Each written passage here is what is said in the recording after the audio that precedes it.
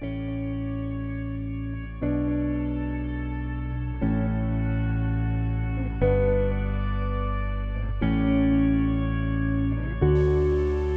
deal in illusions, man. None of it is true. But you people sit there day after day, night after night, all ages, colors, creeds.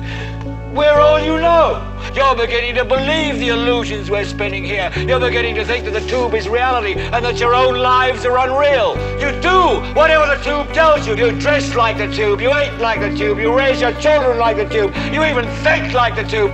This is mass madness, you maniacs. In God's name, you people are the real thing. We are the illusion. So turn off your television sets. Turn them off now. Turn them off right now. Turn them off and leave them off. Turn them off right in the middle of the sentence I'm speaking to you now. Turn them off.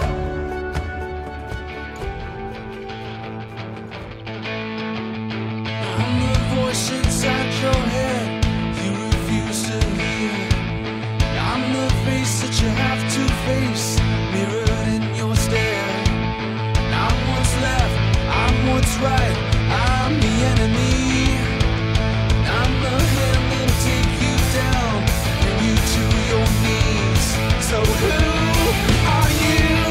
Yeah, who are you? Yeah, who are you?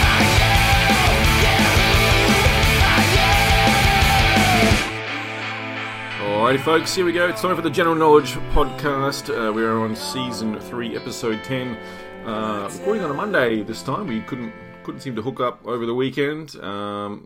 Shit happens, of course, as per usual. But today is Monday, the 8th of March, 2021, and I am joined by the brother of the boys. We're back for a show.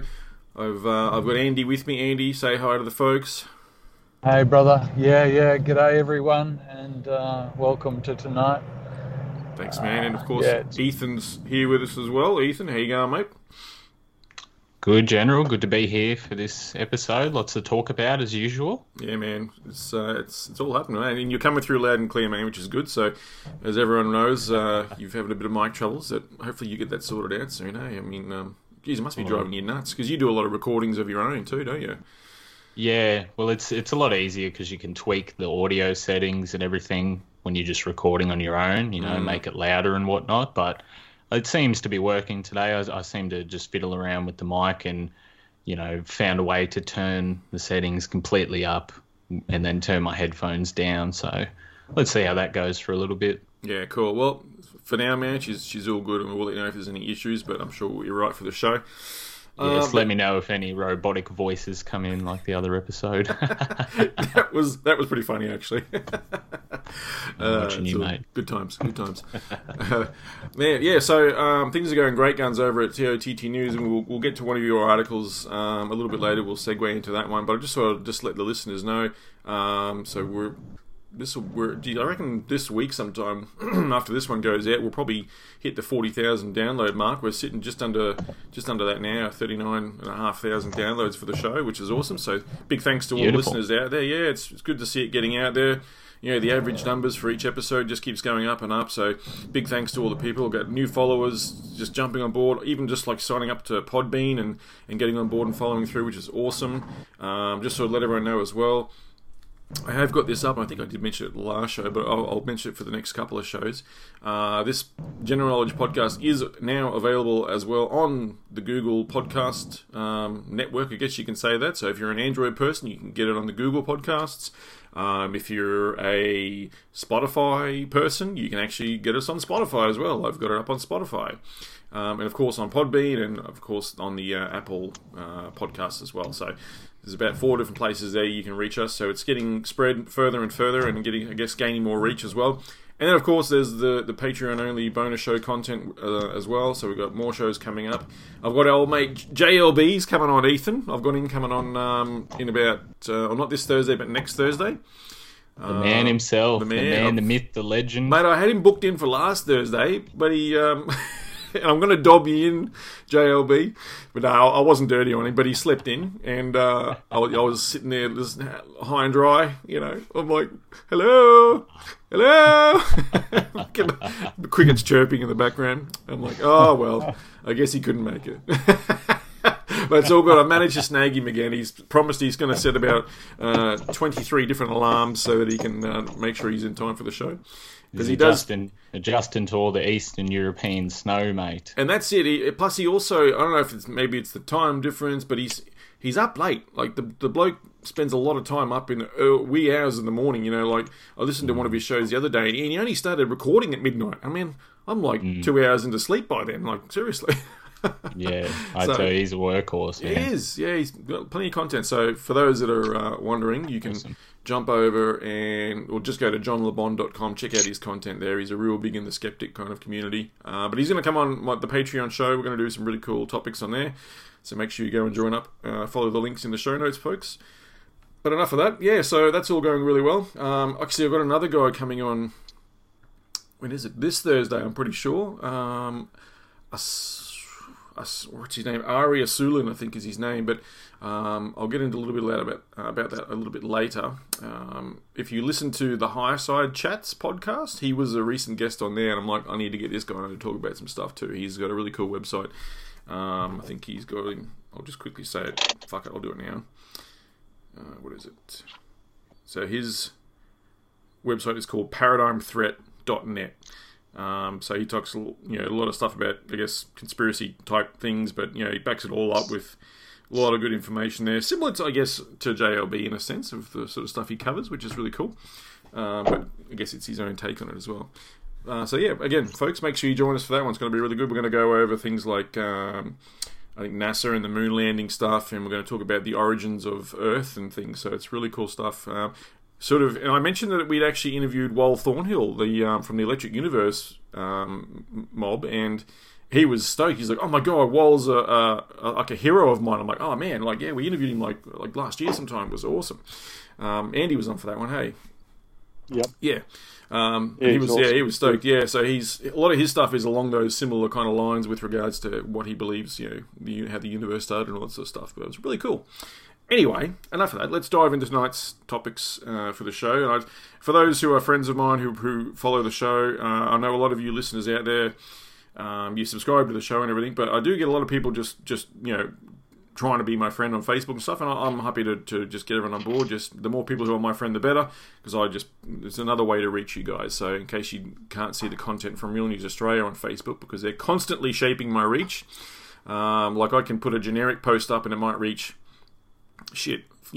100, 200 people in a week or something. And if I share someone else's content, or if I put up on my personal page and then share it to my Real News Australia page, it reaches like 10 times that. It's just bizarre. So the more people, the merrier, I say. So please, this for those folks.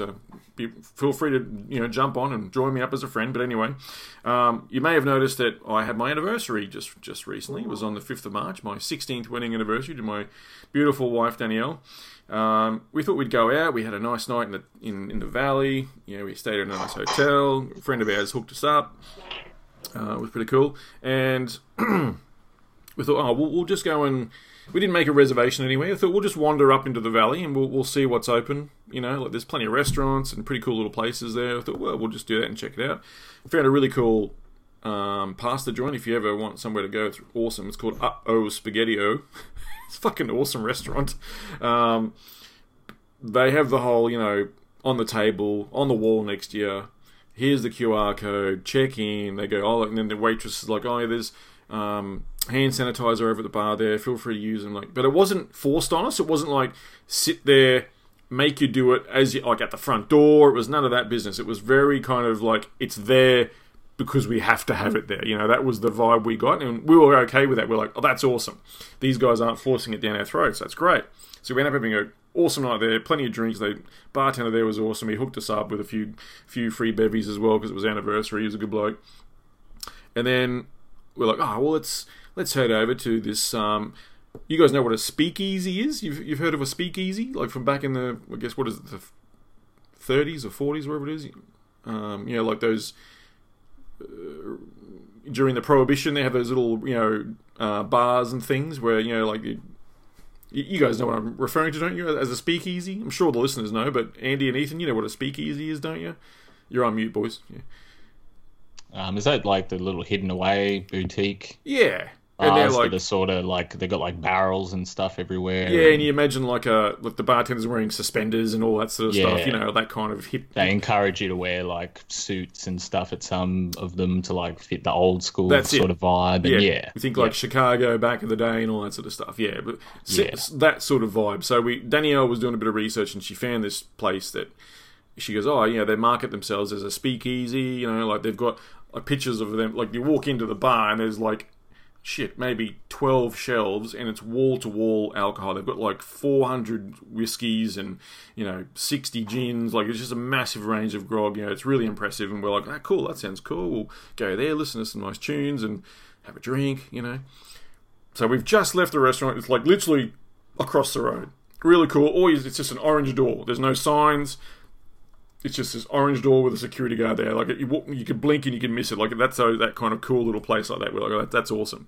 Anyway, so we get to the door and there's the security guard there. He's like, yeah, you got your IDs? Yeah, sure. Of course, as we know in Australia, you've got to show your ID when you go to a licensed venue and all that sort of stuff. And they nowadays, of course, which I guess it's been going on for a few years now, they take your picture and all that sort of stuff. Which I guess, you know, let's not go into that part of it. But then it's like, oh, on the wall, here you go, sign in with your COVID check-in, and then, you know, present the tick or whatever, you know, to the guy. And I'm like sitting there with my phone, right? I've got like with an iPhone, and I'm sitting there holding the camera over it. And I didn't realise this actually, but I've got my QR code reader part of my camera turned off, which I'm glad I did, because otherwise it would have worked. And I'm sitting there going, look, mate, it's not working. Like, I've got a pretty new phone, you know, here it is. Look, it's not working. Like, what do I do? And he's like, oh, just give it, go close your camera and try again. He's like running me through this. Meanwhile, people are lining up, they're trying to get through, and like, just let these folks go, you know. I'm like trying to make it look like it's a hassle, you know, for us to fucking do this shit. Anyway, so I said, mate, wait, look, you saw it, didn't you? There you go, yeah, you saw it. I just pretended like, yeah, it's all good, you saw it. And I went to walk in, he's like, no, come back, mate. I'm like, oh, fuck, here we go. Like, he's full-on Nazi, this guy, wants to see the tick and stuff, and like... Anyway, got to do the COVID check-in bullshit. And I'm like, well, you try it. So he grabbed my phone, he's trying. I said, see, it doesn't work. Like, what do you do? And Danielle's piping up, she's going, what do you do if people don't have phones? Like, if we didn't bring our phone with us, what's the go? We just can't come in. He's like, yeah, you just can't come in. You've got to have a phone. I'm like, that's shit. This is what they're saying. He goes, we're a full digital venue. I'm like, what does that mean? He goes, well, you got to have a phone. I'm like, well, so if people don't have phones, you just don't let them into your venue and you guys lose out. And he's like, yep. I'm like, righto, okay. I said, well, how am I supposed to get in there? And you can see I've got a phone and it's not working. And he's like, oh. So he pulls his phone out, right? Scans it. He comes up, he just hands me the phone because other people are lining up and he's letting them through and letting them scan. He goes, here, just put your details in. I'm like, of course, fake name, you know, fake phone number. Of course, I'm never going to put my real fucking details in. I'm like, there you go. When it came up with the tick, I went, there you go, see? Here's the tick. And I'll do the same for the wife. And I just use his phone again. Of course, fake name, you know, fake number for the wife as well. There you go, mate. Are you happy now? Yeah, okay, good. See you, fuckwit. And you walk in. Anyway, but we're thinking, oh, yeah, we'll go to the bar, we'll check it out. And, well, fuck, it was busy in there. And as soon as you walk in, it was not a speakeasy. It was like, as soon as you walk in, next to the door, there's a guy, like a DJ, fucking just like techno shit playing. They're like, oh man, this is not what I expected. Oh, fuck. All right, we'll just have one drink and we'll have a look around and we'll go, you know. She's like, Danielle walks around the corner, we found a table, cool, sit there. And then I'll go to the bar, I'll get a drink, cool. Looking around for menus, you know, like wine lists, like drink lists, you know, thinking, what can I get? Nothing. There's no anywhere in there that's printed that has the prices or what they actually serve. And if it's so dark, you can't actually even read the labels on half the fucking things up on the wall. I'm like, oh. I said to the bartender, I said, mate, have you got like something where all your drinks are? He goes, oh, we're digital. I said, what does that mean? He goes, yeah, you got to scan that. I said, mate, I couldn't even use my own phone to scan into the joint. I had to use the security guards. I said, how do I get to see what drinks you've got? And he goes, well, what do you want? I'm like, oh, here we go. I said, well, you know, just ordered a drink. He just basically made something up. And then we sit down finish the drink. I'm like, let's get the fuck out of here. This is shit. So I don't recommend this place. It's a fucking, like, it's not marketed correctly. It's, you know, you think a speakeasy, you think, you know, maybe a piano or something in the corner and a lot just a lot different vibe. Now it's like, nah, DJ, doof, no prices, all digital. I'm like, this is shit. I'm like, is this what clubs and things are doing these days? Like, this is terrible. Like, how can people do this? Like, again, what if you don't have a phone, or what if you've lost your phone and all your mates are in there, or, like, it's bizarre. I didn't like it. Got a real bad vibe, so I'm actually going to fucking go on and do a review and just cuss these people out, because, that's what old people do these days. We have a go at you fucking youngsters. But anyway, so we leave there, and back on the same side of the road of Ann Street there's another little place called, it's like a tiki bar, like surf rock kind of tiki bar. It's called Susie Wong's Good Time Bar, and it was cool. It was, the guy at the counter, it was the same thing. I said, mate, I can't scan these QR codes, it doesn't work. And he goes, no, it's all right. He goes, you just download that app, and then you do it through the app. I'm like, oh, fuck, here we go. I'm like, cool. All right, no worries. So you go in, you download the Check-In Queensland app. Of course, fake name, fake number. Good on you, dickheads. Like, as if you're going to really even check that shit. And I just held it up because he's sort of standing a little bit further away from where this sign is to check in, because they've got like the the velvet rope and all that sort of shit.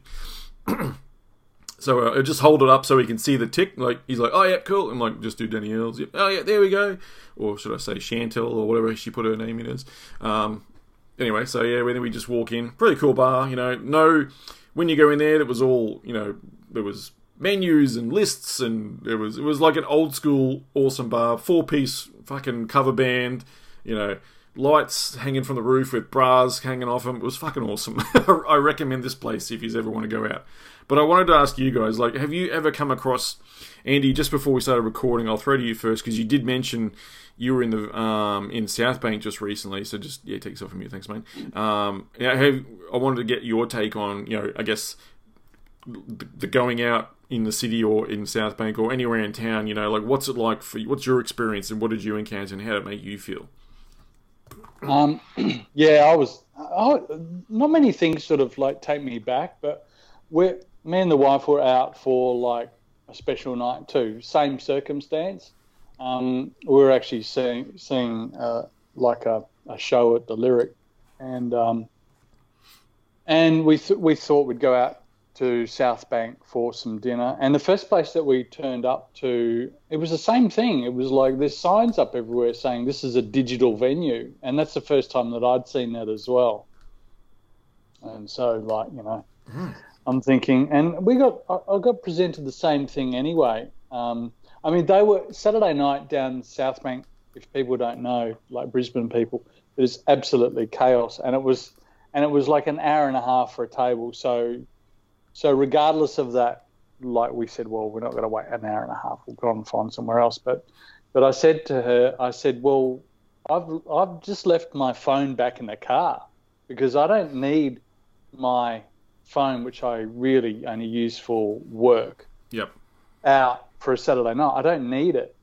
My kids are all like, 20 plus. Like, I'm not going to be getting any calls. Any emergency calls, for Dad, nothing come home, like So yeah. So it's like, it's ridiculous. Why do I need a phone? I just don't need a phone. And remember the good old days when, like, if people were, like talking on the phone or had their phone at a restaurant, it was considered quite rude. Yeah. Remember that? Yeah. That's all you see now. And I still sort of really do think that if you're going to go to a meal with your wife or friends and stuff like that, if you're sitting on, like social media or troweling through the phone while you're sitting at the dinner table at a restaurant with somebody, I think it's just a height of rude. I think it's just extremely rude. So I just can't. I always just leave my phone in the car. I never take it out with me when I'm on a social night like that or anything like that. So for them to just blankly say, we're a digital venue and you'll need your phone to check in, it's like, man, I won't. Yeah. I just there's quite a few choices here down at South Bank. I think I've got my choice of about 30 different places. I don't need to, custom your business. So. Yeah. That's it. You vote with your feet, Yeah, I think so. But I think it was you or someone I was talking to recently. 20-something-year-olds, 20 to 30s, that 20 to 30 year age bracket, they seem to just like fall straight into it, no problem, without even questioning this crap. It's a novelty, and they love it. Yeah. Consequently, that nightclub that you ended up in, like, basically, they're probably looking at you, kind of understanding why you can't just fall into line with what everyone else is doing. Yeah, they look at you like you're the weird one, like, yeah. What's wrong with you? Like, what do you mean? Like, what do you mean digital venue? What does that even mean? Like, come on. I mean, So to me, back in the day, digital venue meant there was touch screens around the place, Yeah, exactly. Yeah. But, so it really put you really off? Like, would you say it deterred you from, not really just going back to that venue, but going out in general? Or did you just feel like dissuaded from the whole thing? Yeah, absolutely. Because it changes the conversation. It's like, all of a sudden the conversation's... Because as you can walk into the South Bank precinct, all you can see is this COVID crap and this, digital this and digital stuff. It's like stuck on every goddamn post and every bit of, vertical surface that you walk towards. Like, there's nothing friendly about it at all. Imagine the money wasted on that too, Andy. Oh, imagine the money, our taxpayer dollars, that went into putting that shit everywhere. It's absolutely insane, man. So yeah, it just squashes the vibe.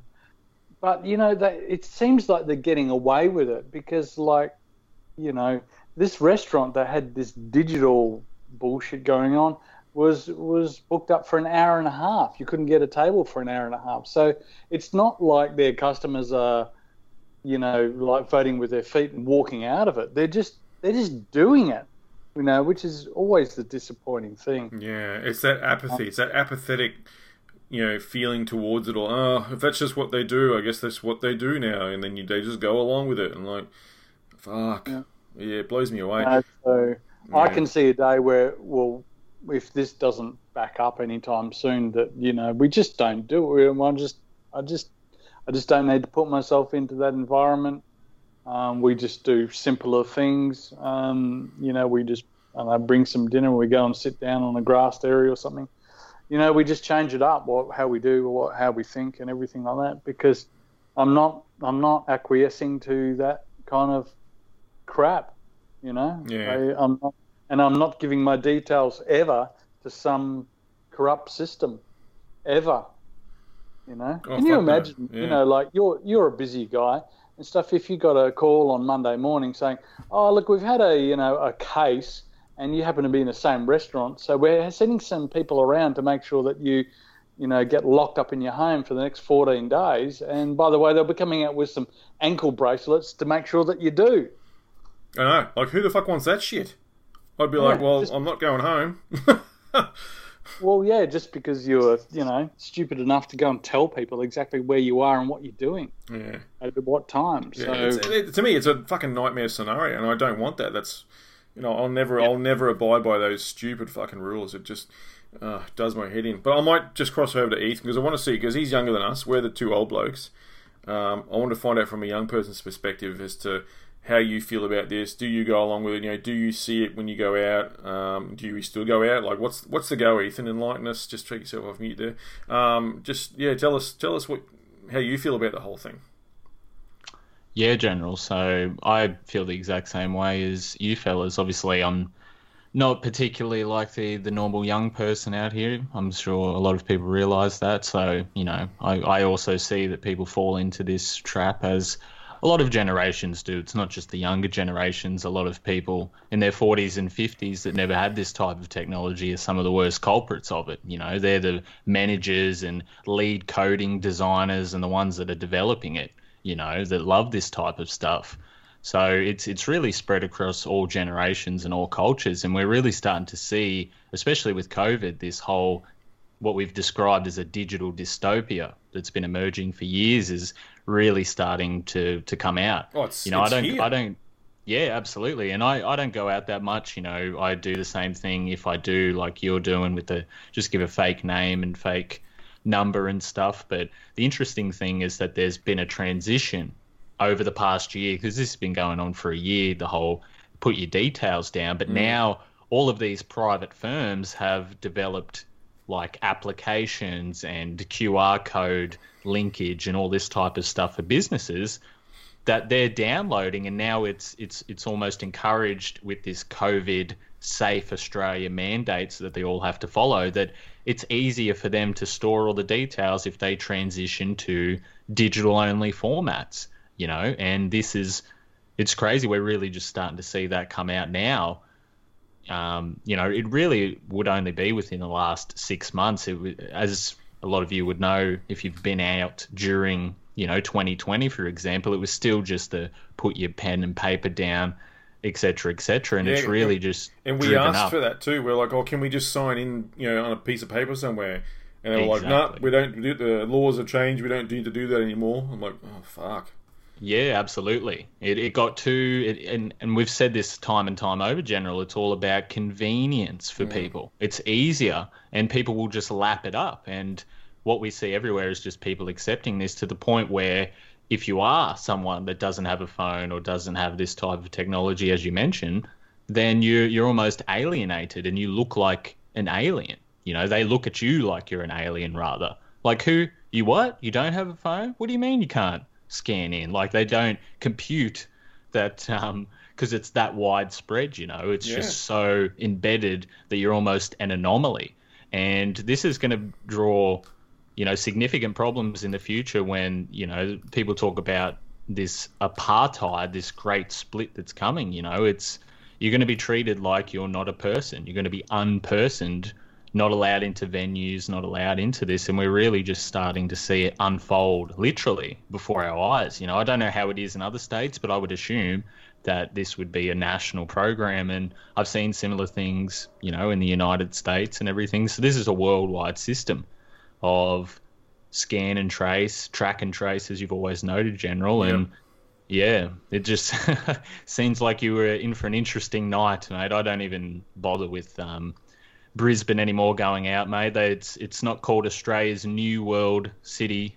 That's its official slogan for a reason. It's not called that for no reason. Yeah, exactly, mate. That's right. It's an absolute nightmare. You know, when I first saw the G20 in 2014, you know, just how like how just rights and everything were just taken away. It almost painted a vision of the future, which is here now, you know, 6-7 years later. So. And what really bugs me, boys, is the fact that prior to the night, prior to us, the anniversary and us going out and enjoying ourselves and stuff, we had to have the conversation. I said, like, because I could see it was kind of getting to her, and I was like, babe, like, what are we going to do when we're asked to do this stuff? Like, what's our plan? You know, I'm like, we got to talk about it. I hate the fact that we have to have this conversation, but let's have the conversation. You know, how do we proceed? What's the, you know, because I hate that that's where it's come to, that we've now got to try and discuss these things because it's getting to us that much, you know.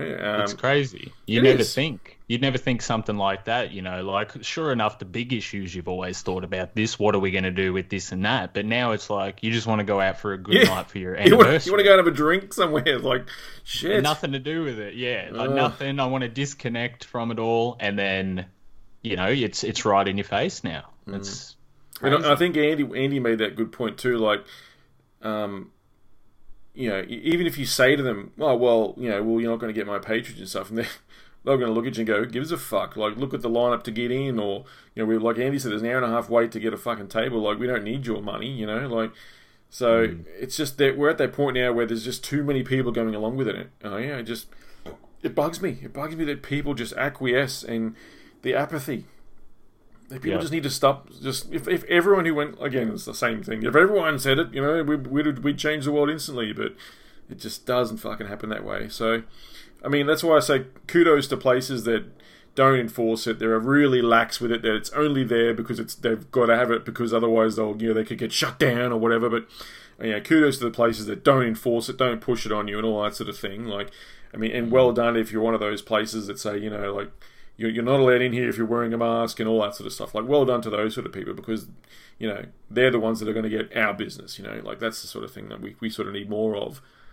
But anyway, sure. But as you said, mate, it's just an uphill battle. Otherwise, when you're just there on your own, you know, it's you could stand there and fight back and forth for an hour or so, but what happens at the end of the day? You know, that ruins your night. And yeah, it leaves a bad taste in your mouth, and what's it going to get me eventually? Like I said, yeah. But you know me, boys. Like I'm of the very mind of if there's a will, there's a way. If there's a way to fucking get around it, I'll get around it, and that's what I've done. You know, give me your phone, security guard, dickhead. I'll use your phone to check in, and I'll give you a fake name and number, spastic. Anyway, like I'm not going to do it. I will not fucking what is that? What's that saying? Fight on your feet or live on your knees. So anyway, I'm not going to live on my knees, motherfuckers. But so I'll get all fired up, eh? Anyway, so other than that, that was the only downside of the night. Everything else about the whole experience was great. Like, it was all fine. But I wanted to bring that up because I'm wondering if there's any listeners out there, please jump on the comments. And if you've had that same experience, I'd love to hear it. I'd love to know what people have been through and how they're getting around it, or what they're doing, or just what they've experienced with the same sort of thing. Has it come up? Has it, just let us know in the comments. I'd love to hear from you guys. But I wanted to use that as a bit of a segue, because we're talking about this whole everything moving digital and this digital venues and all this sort of business that's happening now. And you put up an article just recently, Ethan, on the 6th, so 2 days ago, called Slowing the Sprint Towards a Cashless Society. Because there was a bit of talk recently about how there was that Woolworths supermarket that went, full cashless, tap and go everything and all that sort of stuff, and there was one of those was a trial store, I think, in one of the cities. We'll go through that in a second. But, and now they've had to reel it back in and go, yeah, we're not going to go ahead with that. It's not working. We're not getting the business or something. But mate, go through this one for the folks listening, because it is interesting that they first did the trial and then they've reeled it back in. But is there something more to this that we're not seeing? Yeah, absolutely. Thanks, General. So this was a feature piece I just decided to put together to sort of paint what's happening at the moment in terms of the push towards a cashless society, and highlight some of the backlash, and then also demonstrate some points that people can use in terms of discussion. Because one of the things I notice is, when you talk about a cashless society with people, a lot of people just look at you like, well, what's the problem? It makes things easier, etc., etc. And a lot of people don't have points to get back across to them, or if they do have points, the masses look at you like, well, that's very conspiratorial in nature, regardless of how true it is. There's always that barrier where you say, well, they've got control of your money, or they can monitor it, and all this type of stuff. They're the general talking points. But we can actually see that there's some more evidence out there of just, other countries, what they've gone through, studies and research on what's happening, and, some of the pushback that's happening here in society, and some of the quotes from, executives and banks and things like that, that really just demonstrate some really good points that can get through to people. So I wanted to do this because, starting off, and I talk about this at the beginning of this article, Slowing the Sprint Towards a Cashless Society at tottnews.com, I talk about how, and most people would have seen this in the news this week, Australia is forecast to be 98% cashless by 2024. So within 3 years,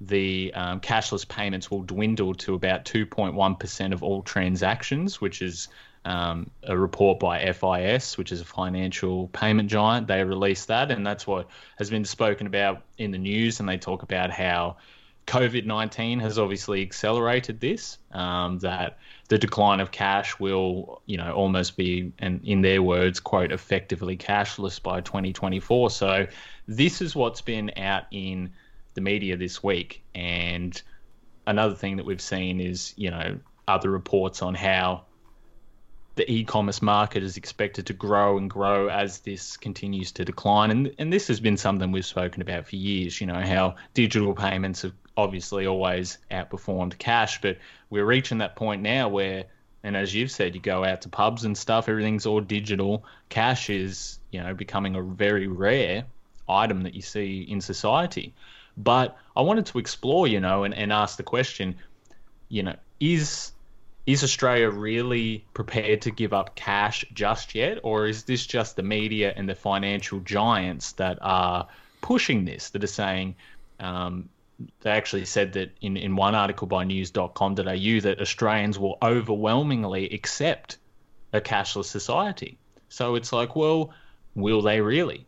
And I looked to a couple of examples recently that suggest that people aren't willing to give up cash just yet. And you mentioned it at the beginning there, General. Woolworths, their cashless trial was halted at the end of last year. All of the Woolworths Metro stores, about 11 or 12 stores in Melbourne and Sydney, they went completely cashless. It was a ban on cash. It was a trial.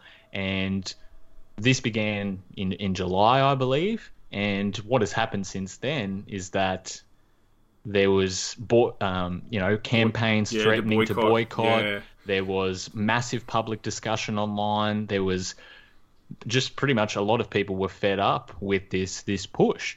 And they announced that from March 10th, so 2 days from now, those Woolworths Metro stores will be continuing cash transactions because of so much public backlash. And this was fantastic to see. This was a great thing that was also in the news. So, at the same time they're reporting we're going to be completely cashless, we're seeing that Woolworths cashless trial is failing. So who's really right here? And we also, I talk about in the article, the cash ban that was defeated in December. But obviously we've spoken about cash transactions over $10,000, how they wanted to ban that. Yep. And after a year of opposition, that was defeated. Yeah. And I also talk about the Reserve Bank. They released data at the end of 2019 that even though most cash transactions are $10 and less, that in their words, the surveys that they've done showed that some consumers still use cash intensively, and that cash will be remaining within society for a few years to come because of the staunch and passionate attitudes of those who are still cash users. So these are three examples just within the last year or two, the first two within the last 6 months, that have shown that people are fed up with this push towards a cashless society and they still want to hold on to cash. And so do Australians overwhelmingly accept it, or is this being forced upon us? That's the main question that I wanted to generate. So yeah. I've given some case examples there at the end, which we can talk about, in a little bit. But just throwing back to you there, General, just for the start, what do you think about this question? On one hand, the media says that we're effectively cashless by 2024, which, don't get me wrong, you see it everywhere. But is this an organic transition, or is this being forced on us? And is there really no opposition to this, mate? I think that's one of those things where they, aim for the stars or shoot for the stars, but they're happy if they, hit the mountaintop. Basically, they're going to say they want to go cashless in 2024, but I guarantee you the date that they've got earmarked for this would be that whole 2030. You know what I mean? 2030 seems to be the crux of everything happening, and the end game kind of date that's Agenda 2030 and all that sort of stuff. I think that's they want it by the end of the decade. I don't think they actually want it now. They're going to say that they want it and they're going to push for it, but they're not going to get it. You know what I mean? It's just a way, I guess, to force that narrative onto people again of, it's, and I guess to kind of train people to start going cashless a bit more and all that sort of stuff. It's if it's in the vernacular, it's cashless, it's digital, and all that sort of stuff, then people will start to, I guess, use it a bit more and be more accepting of it. But I think the timeline's way too short. You know what I mean? We're talking less than 3 years for that to happen by 2024. I don't know what date in 2024, but it seems too short, and I don't think they're going to do that, because anyone in a trade, anyone, even builders, whatever you do, if you're in a trade of some sort, cashies, man, they love cashies. It's all about the cash market. You know what I mean? Because it's less traceable and it's not as on the books and stuff. All these people love using cash. I guess that's one of the reasons why they want to get rid of it, but you're not going to. It's still so heavily used. Unpacking things a little bit further, just speaking from my own experience, though, I have definitely noticed again, the younger generation, because they're the ones that are manning the checkouts and things in places now. Whenever you go, even if you go down, I go to my local fruit and veg shop and butcher and stuff. When they tell you what the final price is and you grab your wallet out of your back pocket or whatever, they've already tried to hand you the EFTPOS terminal so you can tap it, and they've got the price on there. They're like, and I sit there and I hand over cash, and they're like, oh, okay, and then they have to cancel it, and do something else on the fucking till or whatever. Because they're so trained to make things go, or everyone's just going to tap. Everyone just, no one uses cash. They seem disappointed when they get cash, and I make a point of saying, "Oh, remember this? Remember these?" You sort of wave the notes in them. Just have a bit of a joke. Like, not everyone uses tap and go stuff, man. Where I can, I'll use cash all the time, as much as possible. Even if I have to use one of those self-serve fucking things in the grocery store, I'll still put cash in those stupid things. I won't go to the ones that tap your card and stuff, I'll use it everywhere as much as possible.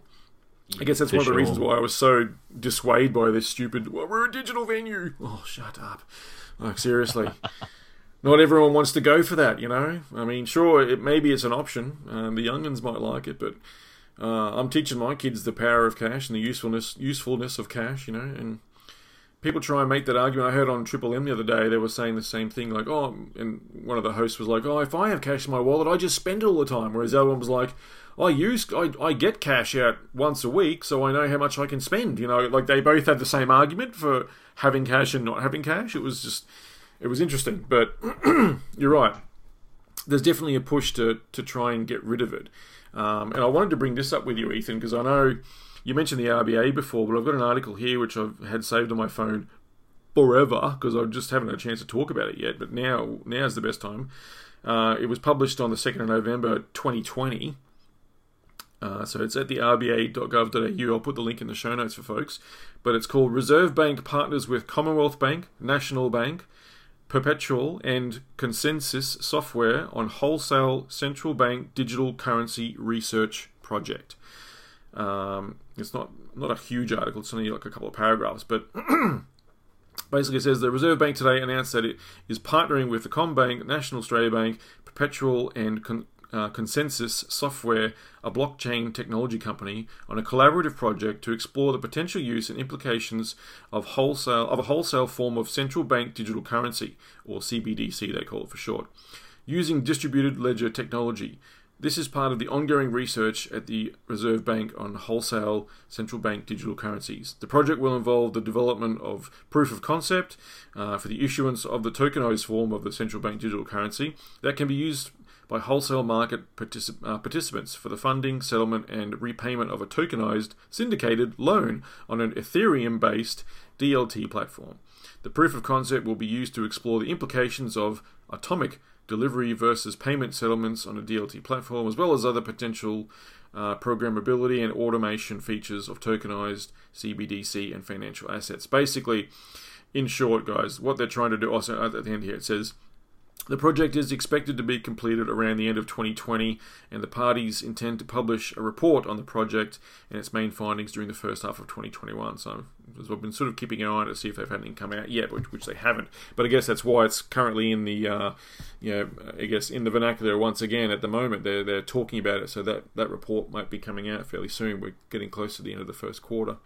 But yeah, as you can see, the RBA, they're already looking into going full digital. They want a digital currency. They want central bank digital currencies. They want to end this tangible thing we know as money, as cash, which is not good. So we know, just by even reading that, for them to be looking into it, that's the plan. We know that, like you said in your article, Woolworths is, supermarkets are going cashless and are trialing it.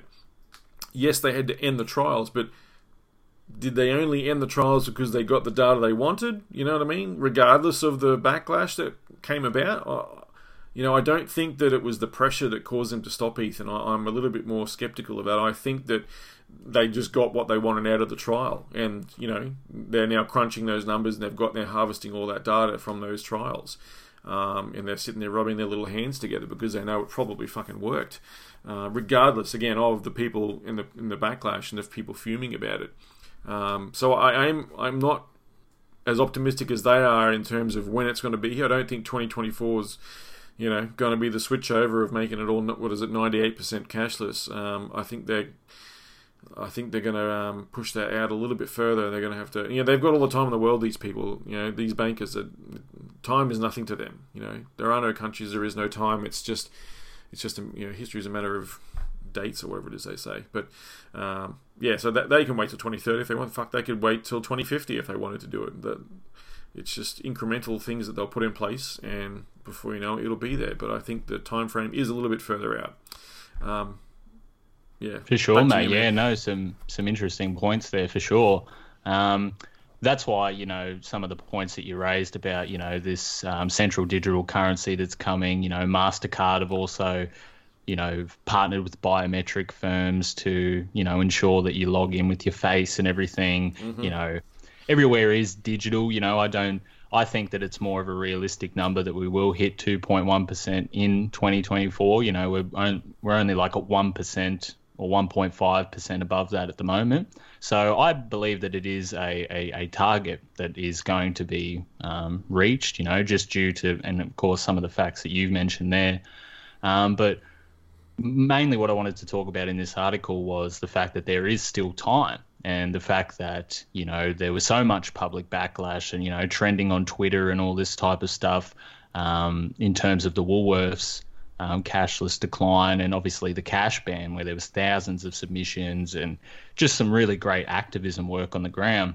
It shows that the people that are passionate enough, there still is time to turn the tide. Yeah, and in this article, I look to other countries, for example, Sweden. Once we reach 98%, we'll go above Sweden in terms of cashless society, which they're effectively a cashless society now.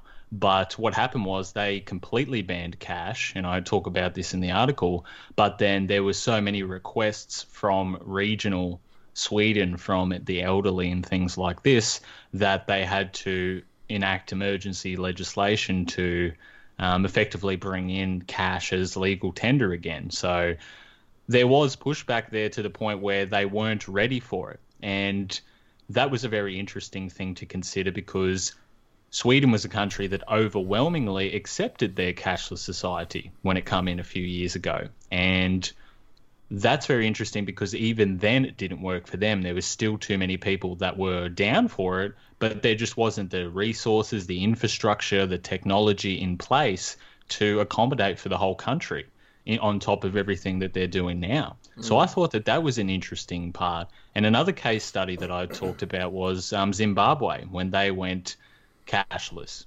and that wasn't overwhelmingly responded from the public. And what's happened since then, because they did that as a solution to their hyperinflation, is that crime has gone up, that dirty money that's what it's viewed as. Digital money is viewed by the public person as this dirty, controlling money, and there's this black market of cash that goes around, and like half the country uses cash, and it's more for illegal things, whereas, some of the country uses their apps that they have on their phone, and it's this really tense sort of situation. And the reason I mention these two case studies is because elements of both we can see within Australia's push. We can see that from the backlash that's obviously been, pretty fierce about this, we can see that people are not overwhelmingly going to accept this, regardless of what the mainstream media says. And I don't think that we're in a position to accommodate for everyone at the moment. So we could face a scenario where if people continue to pay with cash, people continue to do this, and they do hit that target by 2024 or by the end of the decade or whenever it is, that, we might not be ready. And these two case studies are something to learn from, and not just something to learn from in terms of the future path that we could take, but also in terms of what we can use as talking points now for the average person. So this is what I was talking about at the beginning of the article, Mm-hmm. Most people just see it as conspiratorial in nature, the cashless society. But no, we've got case studies that show that this doesn't work in other countries. And we've got a lot of cases now in Australia that show that there is a vocal minority that isn't going to accept this. So I like to say to the average person, you know, regardless of whether you're for it, I'm for it, other countries have shown that if everyone's not for it or if we're not ready, that there's going to be problems. So that's what we need to watch out for and prepare for. And I use that as a way to get people to go, you know what, maybe we should question. And I sort of just finished the article off there saying, don't be fooled by propaganda. Just think for a second when you pull out your card, you know, take an extra 5 minutes to stop in at an ATM, you know, try to spread these types of points with others. And hopefully, if people become aware of these things, that there'll be more and more pushback and we can keep cash alive for, you know, as long as we can. Yeah. So that's just what I wanted to cover in that piece there. You know, that it's a long piece. You can go check it out at tottnews.com. But essentially, I didn't want to get caught up, General, in that whole, you know, that we're going to be completely cashless, more of a negative article. I wanted to spin it into a positive one and say, well, hey, we can see that there's backlash and we can see that there's problems in other countries. So let's use that to our advantage, mate. Yeah. And I appreciate that. I'm glad you sort of did that too, because it kind of gives people a bit of ammo, like you said, in terms of discussions with other people. For sure, and I hope I'm wrong. You know, I hope that they don't reach their targets in the next few years, and I hope that people start to, backlash starts happening and things start to snowball, as they say, mate. I think. I mean, is it fair that, I mean, should we talk about what the real problem is with regards to the whole cashless society? I mean, do we need to guess? I think maybe we should just quickly address just that whole point. Like, fair enough, we're talking about all this, but why are we talking about this? You know, I think the reason why we're so against it, you know, blokes like us and Andy and stuff, because we see the problem with it. We see the fact that once that transition is there to proper cashless, where you can't simply go and, you know, if the ATM lines are down, which happens to banks all the time, and, you know, you might go to try and pay something with EFTPOS and your card doesn't work. It's like, well, shit, what do you do then? You can't buy food, basically, you know. So people have this fear that if we're full digital, if we're full cashless, there's no more cash to use to spend and go and buy food. You know, what happens when those, the cashless option, the digital, the tapping to go or whatever it might be, what happens when that doesn't work? What happens when it fails? What happens when the power goes out or something and you can't just go to the cashier here, keep the change, you know, for a 20 or whatever. Like, exactly. That's the fear. You know, that's that whole problem, because that's not hypothetical. You know, that happens now. You know, people are left in the lurch when I've seen it happen at the store. I mean, people have had a whole grocery belt, like, and they go to tap it, it's like, oh, and then they go and the cashier be like, oh, well, yeah, the Commonwealth Bank lines are down today, you can't use it. And they're like, well, fuck, what do I do? Like, you've just scanned all my groceries through. Like, you know, I've seen people just walk out because they can't buy their own food. So that's, I mean, I remember seeing, I don't know if you guys ever saw it, but it was an interview done with Aaron Russo, the late director Aaron Russo.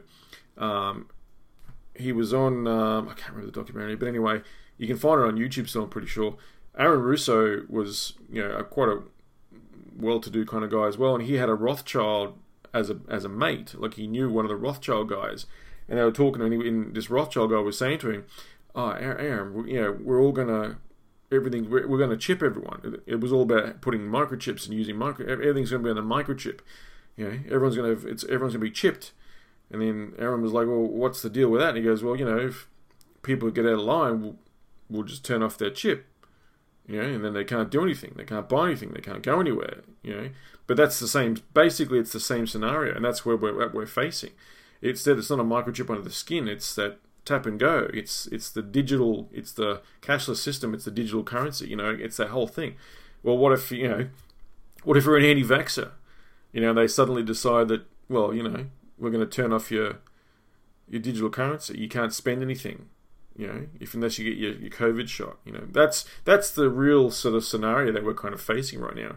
And I wanted to throw to Andy. Like, do you see where I'm going with that? You know, I think I just wanted to raise that issue, and then I'll get your take on what Ethan was referring to with his article there as well. But you see where I'm going there, Andy? You know what I mean? Like, that's the fear that underlies this whole thing of the cashless society. Control. I wish I had full control. I wish I had a, like, you know, remember the scene in The Matrix where, Morpheus explains, what is the Matrix? Matrix is control. What is a cashless society?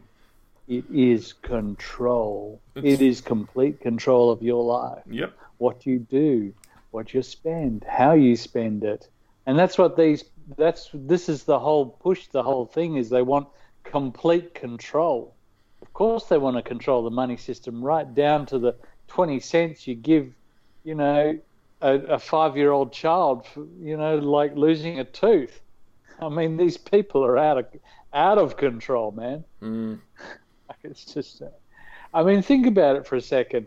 Gumtree and all of those silly little purchases that you might go around and buy some bloke's, old lawnmower or something like that. Like, we sold some chooks the other day, to some people from Yatala. How do you do that digitally, right? So it's, how do you sort of give your neighbour $10 for helping you mow your lawn, or like $20 to the kid that sort of washes your car on Saturday? It's so disgraceful. It's so un-Australian. It's incredible, and it's all for profit.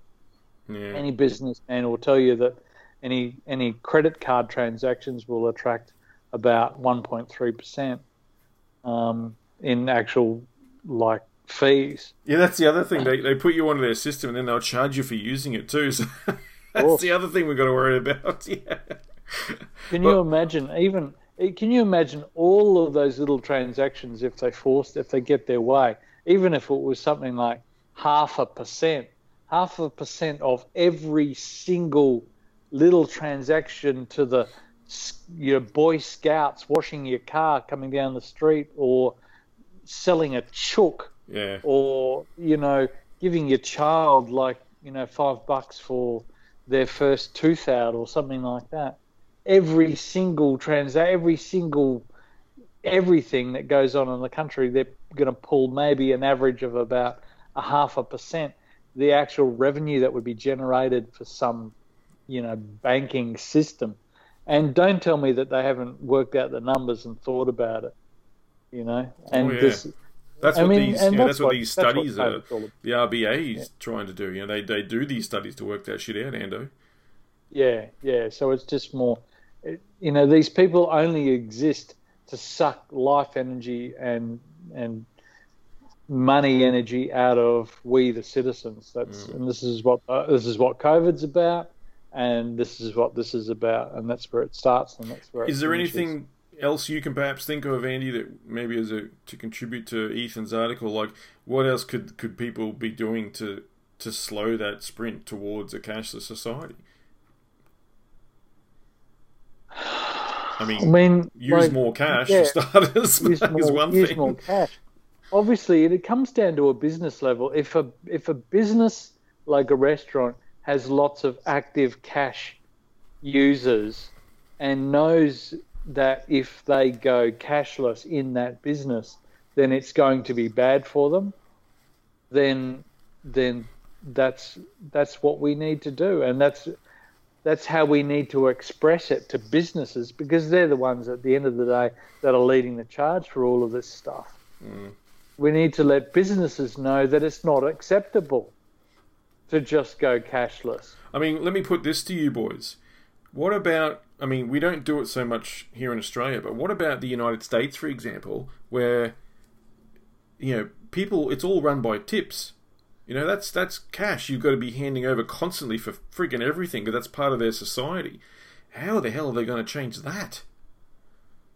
Because they're going to have to do it too. It can't just be Australia. It'll be all around the world. Country after country will have to start doing this, surely.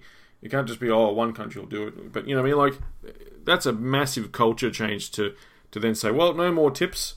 How else are they going to do it? You have to then, you can still tip me, mate. Here, just tap your phone on my phone and give me some fucking central bank digital currency. Come on. I just don't know. It's going to be hard for them to do. I think they're going to still have to have some kind of element of cash available, purely because people will, again, we'll whinge about it. We'll be like, well, what happens when the day comes when there's a blackout and we can't buy food? What happens, like, you're going to have some kind of backup system, a cash type system in place for when that happens, Doesn't mean they're not going to go ahead with it. Yeah, Ethan's probably still right. It could probably still happen by 2024. That's, when they get their mindset on things, they will get it done. It just depends on when they're going to get it done, I guess. But yeah, you're right. I mean, just use cash everywhere as much as possible. And the propaganda too. The propaganda is a big part of it. Whether or not they achieve that is all due to their propaganda and their media machines telling you that it's going to be cashless by then. So people go, oh, you know what? Why should I use cash? And we've seen ATMs vanishing and all this type of stuff that we've spoken about. So many banks and branches closing down all over the country. You have to go 15, 20 minutes to a branch just to go into a branch. Now facial recognition eventually going to come to all the apps with MasterCard and everything. So, it's just it's all up to the people. The people have got to make some noise. And as you said, General, if there still is that minute voice that, as the RBA head said in his little quote there that I include in the article, that if that vocal minority still is there, that they're going to have their nipple twisted or their arm twisted, to keep it, even though it might be minute in certain sections and that you won't be allowed into any places and everything will be digital. There still will be that element. That's the goal. The cash is going to vanish from everywhere, but you using it individually and personally, that's what we need to keep alive, this concept that it still is legal tender and it still can be used. We don't want it to get to the point where they just completely overwrite that, which they're pushing for. And if we believe their propaganda that everyone overwhelmingly accepts this, then, that's just going to help aid it. So it's all up to the people at the end of the day, all up to individual choices. And if, one person can't change everything, but if we all did small actions like that, like paying in cash, we could make a little bit of a difference, Yeah, true. Start campaigns, start going to individual pubs and businesses and just go in one by one trying to pay with cash, make it seem like cash is still viable and interesting, It's going to have to be that kind of guerrilla activity, on the ground, boots on the ground, groups getting together and doing that. Yeah, you're right, mate. That's what it's going to take to change the perspective of people. Yeah, otherwise not a fun way, because as you said, chips and everything, and next the end game, the dystopias, right behind that. Yeah. Double-sided glass. Yeah, absolutely. Well, one more thing I wanted to go through, boys, before we wrap up for episode 10 here for season 3. Still talking about the Australian government, of course, but I had some information come to me the other day. Again, it's an unnamed source. I do trust the source, but I just wanted to get the information out there as quickly as possible, because it does affect Australians. And the article I put up on March 5, titled "Breaking: Australian Government Hires Consultants to Help Mandate COVID-19 Vaccine for All Public Servants." So, of course, public servants are anyone working for the government, and it was coming through a federal government agency is all I can say, that this information came through. And they had some information come across them, and they came to me and said, yep, this is happening, this is what they're planning to do. They have hired, the government has hired, the Morrison government here in Australia has hired a consultancy firm. Unsure of the name of the firm, which I guess probably could be traced back through tenders that were put out, perhaps, which are available on the government website. I didn't want to have to go through them all, but I'll eventually get the name. But yeah, so recently, as we know, I'll just go through this for you guys as well, for listeners, but there were secret cabinet meetings being carried out recently to organise the various stages of the rollout for the steps of the new COVID-19 vaccine era. One of them was up on a recent article I had, which was that tape and display one, where they were trying to talk about organising technologies that they wanted to develop to create that system where they could show proof of vaccination certificates. So that is still part of the plan. They want that. They want digital vaccine certificates and all that sort of stuff to prove that you've been vaccinated for COVID-19. But I don't know if do you boys get the vibe that the uptake is just not there. I mean, in our group, Claire has basically said the same thing, that the numbers that people are getting, this vaccine's rolling out here in Australia is very low, especially, of course, with not just the public, but the health sector, and they're all the ones that they went through, the elderly and the health sector people. Are you, just quickly, Andy, are you getting that vibe that the uptake of this thing is not as high as they're making it out to be, that it's actually really slow? You're on mute. Sorry, mate. Yeah. Are you getting that vibe that it's a slow uptake, or do you get the vibe that people are really jumping onto this thing and they want to get this vaccine? I think the community is like almost divided in half. I really do. Yeah, I think yeah. Which would say that it's not a big uptake then, really. No, it's nothing like what the media are making out to. I mean, their spin is in absolute overdrive. Yeah. But, people are cautious. I spoke to her about my daughter about it the other day, who I would consider, just like sort of feeling her way through, some of the, the media spin and everything like that. And she said to me, "Oh, look, I really want to travel. That's my whole thing." And I think that's pretty common too. And I think I might wait 3 or 4 years until it's really proven before I consider it. Okay.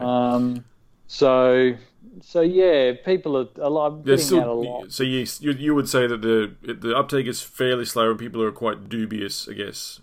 Is that? Yeah, definitely. Ethan, I think that's right. Do you have the same feeling, Ethan? Just quickly, are you getting the same vibe that the uptake on this COVID rollout is quite slow? It's not.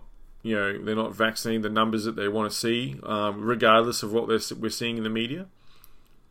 Yeah, well, it's a good point. It's hard to judge at the moment. The COVID vaccine arrived 2 weeks to the day today and isn't really available to the general populace yet. But yeah, I definitely see that from the rallies that we've seen that there is some opposition to the vaccine, and I don't think that everyone overwhelmingly wants to expect it.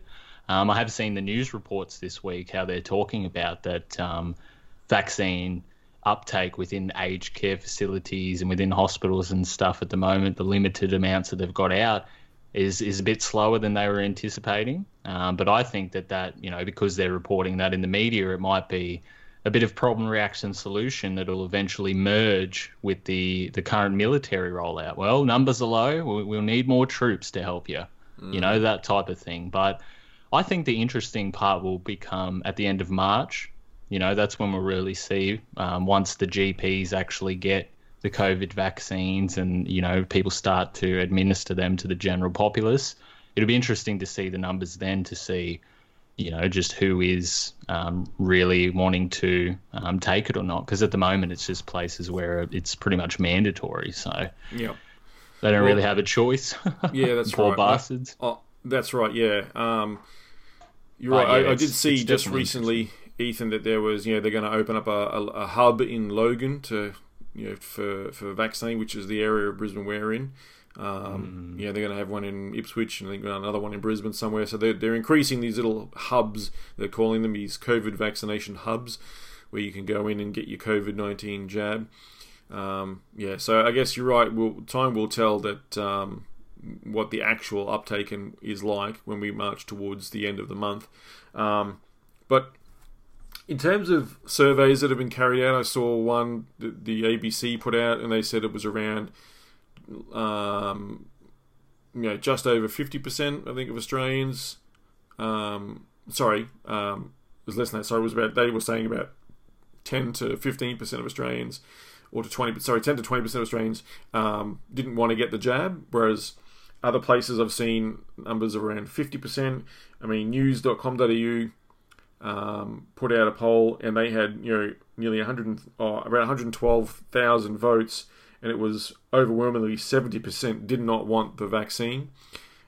So they got smashed on their polls. Should the vaccine be mandatory? Also, 75% said no. But I saw on one of the articles that at the ABC, which I've linked in mine, they only surveyed like 1,700 people, like 1,700 people, something like that. Like, it was a ridiculously low number. You know what I mean? But they're like, oh, we got a good sample size of the Australian public, and then they say that it was only 1,700 odd people. I'm going, no, you didn't. Like, you got a crap all survey size, and yet you're releasing these official numbers of, all these people want to get the jab, like no one's against it. Well, that's because you haven't surveyed enough people, you idiots. But anyway, so just moving on through that article, because I sort of mentioned that in the article there, that we're seeing varying numbers. Of course, the media is going to say one thing, social media you'll see another thing. So you got to kind of try and gauge it, I guess. But I guess the real way you can gauge is, I guess, ask your neighbours, ask your friends, ask your family, ask the public, what are your thoughts on it? Are you going to get it? Are you going to wait? Are you going to rush to get it? Like, how do you feel about it? That's probably the only true ways to get the real vibe of it, I guess. But I'm not seeing it. I'm not seeing my neighbours or anyone or my family members, putting message on social media or calling or texting saying, we're going to go and get this jab, or we can't wait for it. Like, I'm not getting that vibe at all. To me, it seems like it's going to be a really slow uptake, which also, I think the government knows this, and I think they've realised they've got a problem. And part of that problem, of course, is then how do we then encourage people to get this vaccine? They've spent all this money on it. They've got 150 odd million doses of it for a population of about 26 million, go figure. So they've spent all this money, they've put all this time and effort into getting this jab for the country, and yet the uptake is minimal, and people are getting the vibe that no one wants it.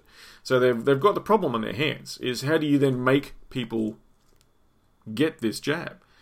So what we're seeing here with this article I've put out is the government is then going, well, let's lead by example. We've seen the videos of ScoMo and whoever else getting their COVID jab on TV. Try to encourage people, show them it's safe, blah, blah, blah. But they're still, the reaction to that was not what they wanted. I can sense that. They didn't get the reaction for those videos and the well-dones and all that sort of stuff. You look at any social media put up by the propagandists, and they are getting smashed on social media. We're seeing so many people laughing at their articles, so many people giving them so much crap in the comments. I'm almost amazed that they don't just sit there, have someone hire someone full-time to just delete comments, because there's like no one that's applauding them for this, for what they're doing. So again, back to this problem they've got. How do they then get this? How do they then encourage people to have this vaccine? So what we're seeing now is they've hired this consultancy firm to come on board to try and work out a way to make the COVID jabs mandatory for government employees, basically for public servants, so that what they can then say is, well, you've got to have it or you don't have a job, basically, is what they're going to try and do. And their end goal for that, to me, it's undisclosed, but the only thing that makes sense to me is that they want the domino effect. They want that trickle-down effect, that if my mum works in, some education department somewhere, and she got the jab and she's fine, that means then, her family, her kids will get it, her husband will get it, her relatives will get it, her friends will get it. They want that trickle down from the people in the government, because they're going to set the bar. They want to have them to lead by example. So that's what they're going to try and do, and they're going to try and, I guess, increase their rollout of the vaccine by, again, leading by example and showing that all the government employees have to get it. And look, they're all fine. There's no issues with it. Here we go. And of course they'll hide all the injuries along the way. But that's where we're left with. Now, I also asked, because I said, well, what about the union? I know there's the CPSU, which is the government union, the Community and Public Sector Union is what it's called, the CPSU. One of our good followers and supporters, Pete Shearer, he's a union man. He works for them, and I said, he even said to me, he goes, I haven't seen any of this. Like, he goes, how did you come across it? I said, well, I can't tell you, but as far as I'm aware, I've got a PDF link there as well to one of the statements that they brought out. But I said, well, because I asked my contacts, I said, have you heard anything from the unions? Have they said anything to you guys about, will they support you? Will they back you up and not making it mandatory? Are they promoting the vaccine? She's got, they said, well, we haven't seen anything. They've been quiet about this COVID jab for months and months and months. And then they found this document. Said, they said here, they sent me a link. I found something, and only just a few days prior, they basically put out a statement, which was available on their website at cpsu.org.au, which says the CPSU COVID-19 vaccination rollout principles for APS workers. The below principles have been endorsed by the CPSU members and HSRs across a number of APS agencies to guide discussions and consultation relating to the rollout of the COVID-19 vaccinations for workers in accordance with Australia's COVID-19 vaccine national rollout strategy. And basically, it says in the first paragraph there that they support the rollout of the vaccine. They are all for that agenda, but they do highlight in bold on one part that says the vaccine should be rolled out on a voluntary basis, and basically meaning that with informed consent and consultation. So they have kind of slipped that caveat in there, but they are indeed for the vaccine, which of course, anyone who comes out saying they're against it, then the backlash is going to be massive. So that we thought that was quite interesting as well. I figured that's it's all these guys are just going to be part of the plan anyway, getting the unions, because that's really the only threat they had left is, well, we'll get all the staff and we'll strike, and if you make this thing mandatory and stuff. But if the union themselves come out and says, oh, we're in support of the vaccine, well, then they've got no leg left to stand on. So it's quite disheartening, to be honest. But folks, you guys can read that full article. I'll link it in the show notes as well if you haven't seen it. It's been doing the rounds quite well. But yeah, explosive kind of stuff. I find it very interesting that there's none of this in the mainstream media. It's all quiet. It's all hush hush. No one else is talking about this. The Morrison government has been very quiet. They're not being transparent to say that this is what they're planning to do with their own staff members and public servants. So yes. Cautious days ahead for anyone working in government right now. Andy, I might just cross to you first, and we'll wrap it up with Ethan there. But did you have a chance to read that article, Andy? If not, but give me your run. Yeah, well, give me the rundown on it, man. Like, what do you make of that? Is this does that make sense? What I was sort of where I was going with what I think they're trying to do is that trickle down effect with trying to make because the rollout's been so they think it's not going to be uptaken very well. Yeah, well, they have to use their assets, like obviously their government assets. You've seen that with the Prime Minister, like the big show pony actor there, Scotty from marketing, being the first one to get the jab and carrying on like that. Look, it's just, it's just so... It's quite scripted, isn't it? It's quite evil in a sense, to be honest, I think. It is so evil. And I don't know, why are they employing like an outside contractor to all of these public servants and all of these people involved in this government scam and everything, yet they still need to employ more people to come up with more shit fuckery to spin and throw out there to... we the people. Do you think that perhaps could be a liability thing, so they can then say, well, it wasn't our idea, this was given to us by a consultancy firm, I don't know, is there that there? Is there that, like, well, it wasn't our plan, they've come up with this plan for us, that sort of thing? Is there something where they can go, if they get caught out doing it, or if there's backlash and they get, they've got an out, rather than saying we've got this government department working on this, we've got an outside person working on this. I don't know. Something I thought of as well. Yeah. Look, maybe. I just think this government is just addicted to outsourcing just about everything anyway. I think it's part of the culture now. Yeah, fair enough. And especially with important decisions, because, like you just said, like it sort of, takes important decisions away from the government. They can sort of hide underneath the layers of it all. But I've been saying, for the last 12 months, it really is, dividing. It's really dividing the population. It's really, really just separating us all. And this is just another step towards that. It's just unbelievable. But really, me and Billy, my wife, were talking about it just this morning.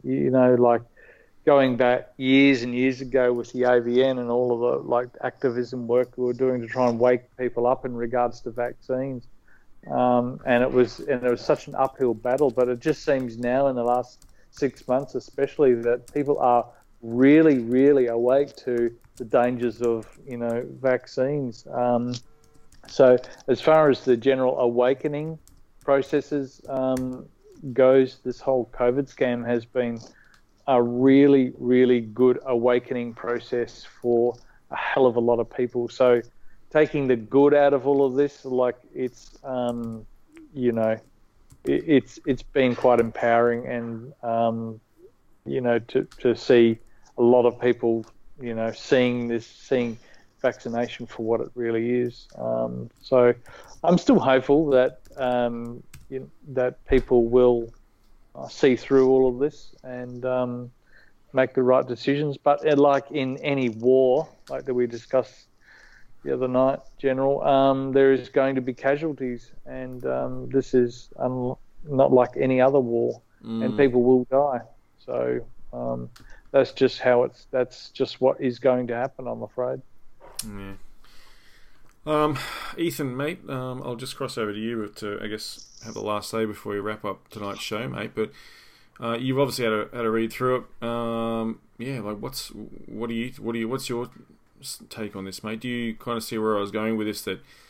That's the only reason their motivation behind this thing seems to be because the rollout isn't going to be what they think it is, that the uptake isn't going to be there, that most of the public don't want this thing, and how do we make them have it? And this is their way of doing it. Yeah, well, I agree with the first part there for sure, mate. That goes back to my problem, reaction, solution point before, talking about how this all could be engineered. I spoke on my latest member discussion about the fact that they're reporting injuries and everything in the mainstream media isn't by accident. It's to intentionally cause social divide and to intentionally draw more people away from it so that they can have a low uptake. So I definitely see that this is the course that could be taken and will be taken. And I think it's a very interesting scoop that you've included there in your article. It obviously you've seen the sources and you've seen the information, so you're more well versed to speak on all of that than I am.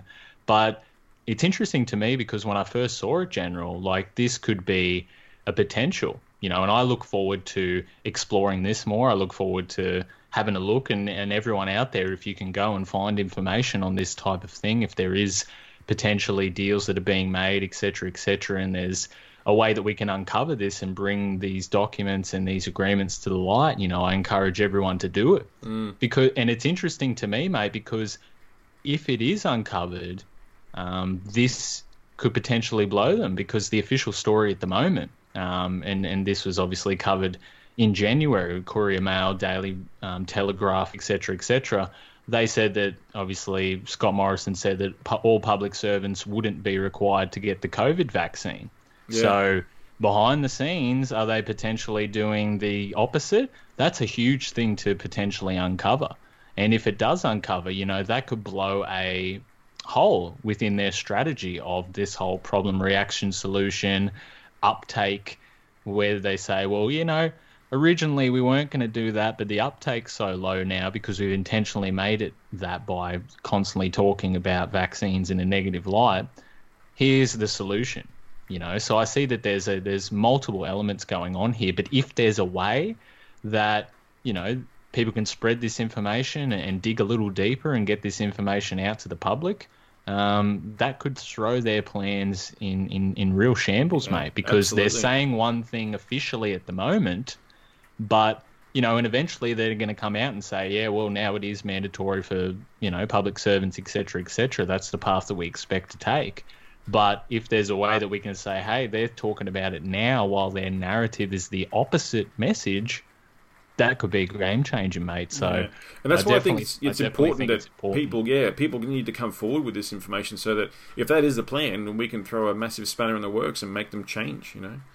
Yeah, like if you've got information, or if, as you said, mate, digging through tenders and public agreements and stuff, if your source has brought to the light that this type of thing is being discussed and is being theorised, etc., then they might not be the only one. You know, obviously state governments, police forces, agencies, they'd all be doing similar types of protocols and would have similar releases to their departments. You never know what you could uncover, you know. Sometimes it just takes that awareness that, hey, they're actually planning that right now, that could uncover a whole wave of things, General. So I was very excited when I saw this because, you know, it's a way to sort of shine a spotlight on what they're doing behind the darkness, mate. Yeah.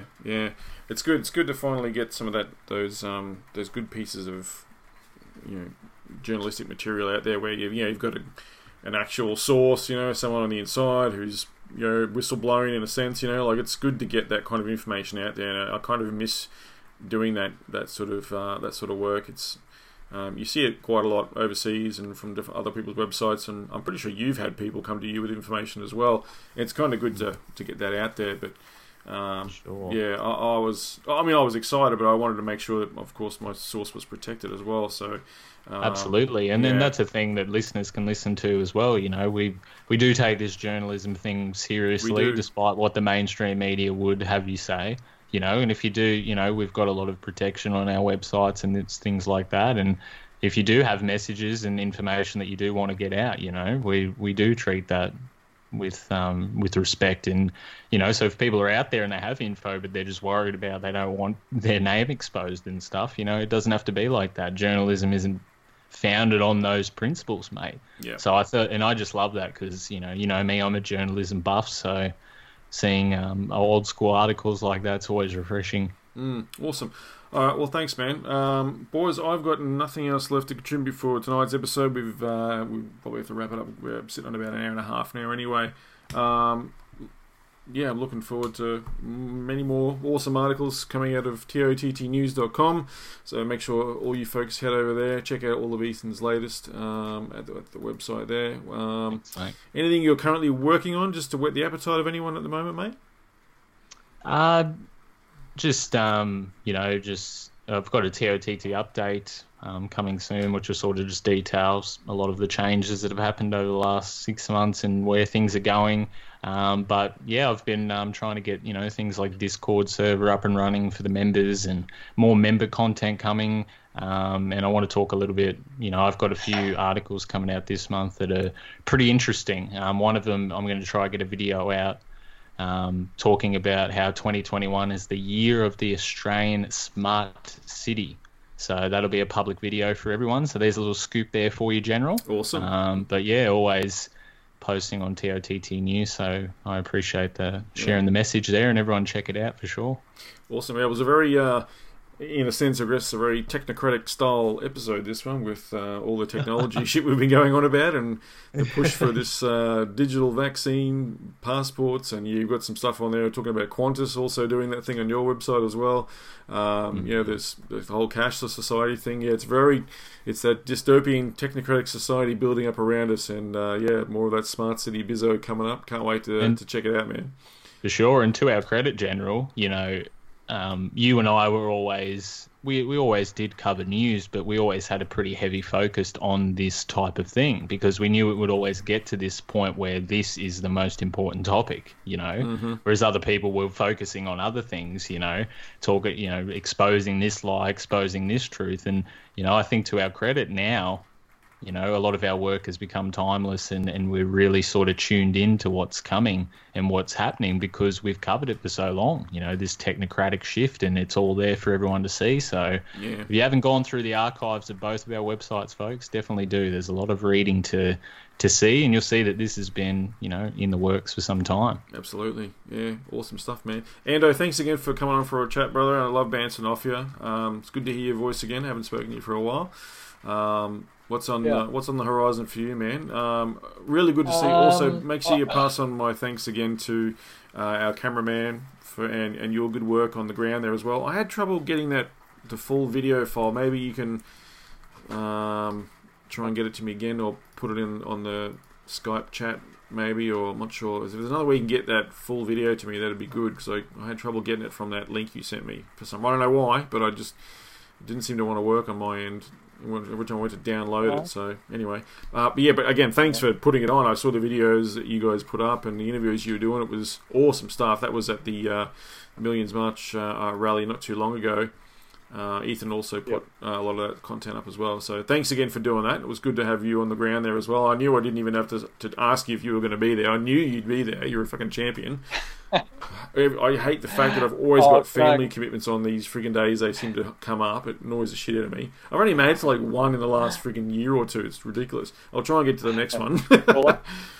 The next one on the 20th is really, really, really important. 20th of and March? For all of the listeners, the 20th of March. Okay, yeah. Pencil that date in, folks.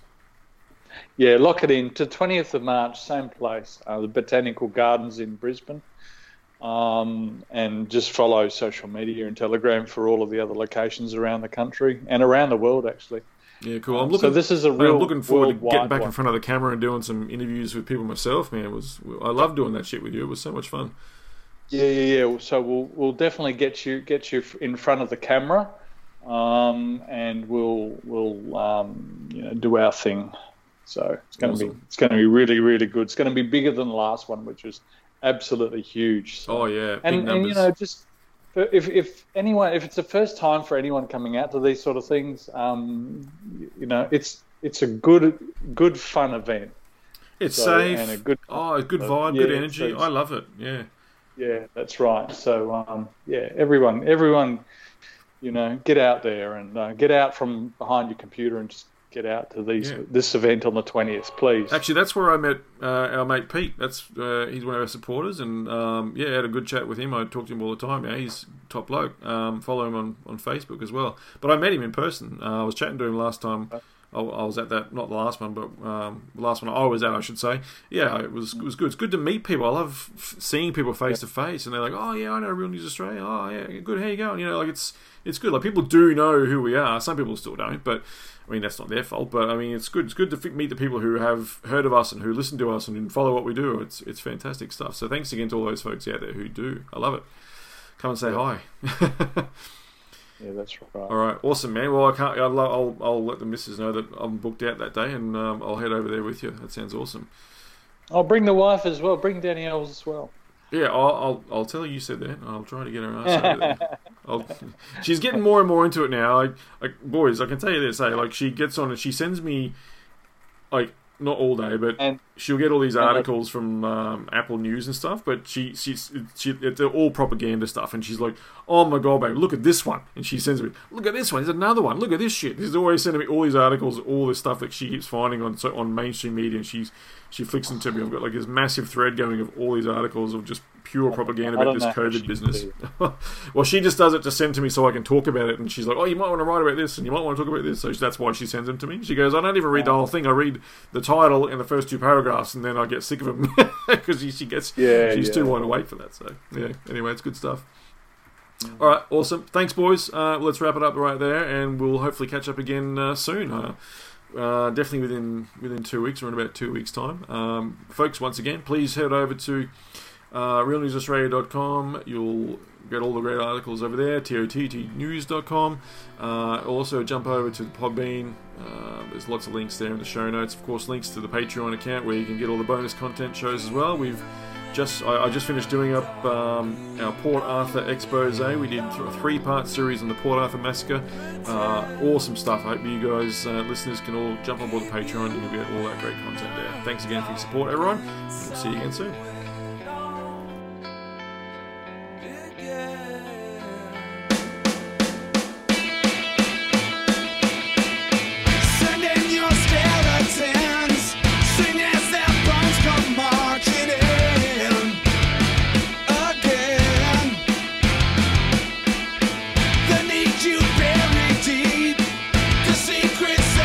Keep on at the ready.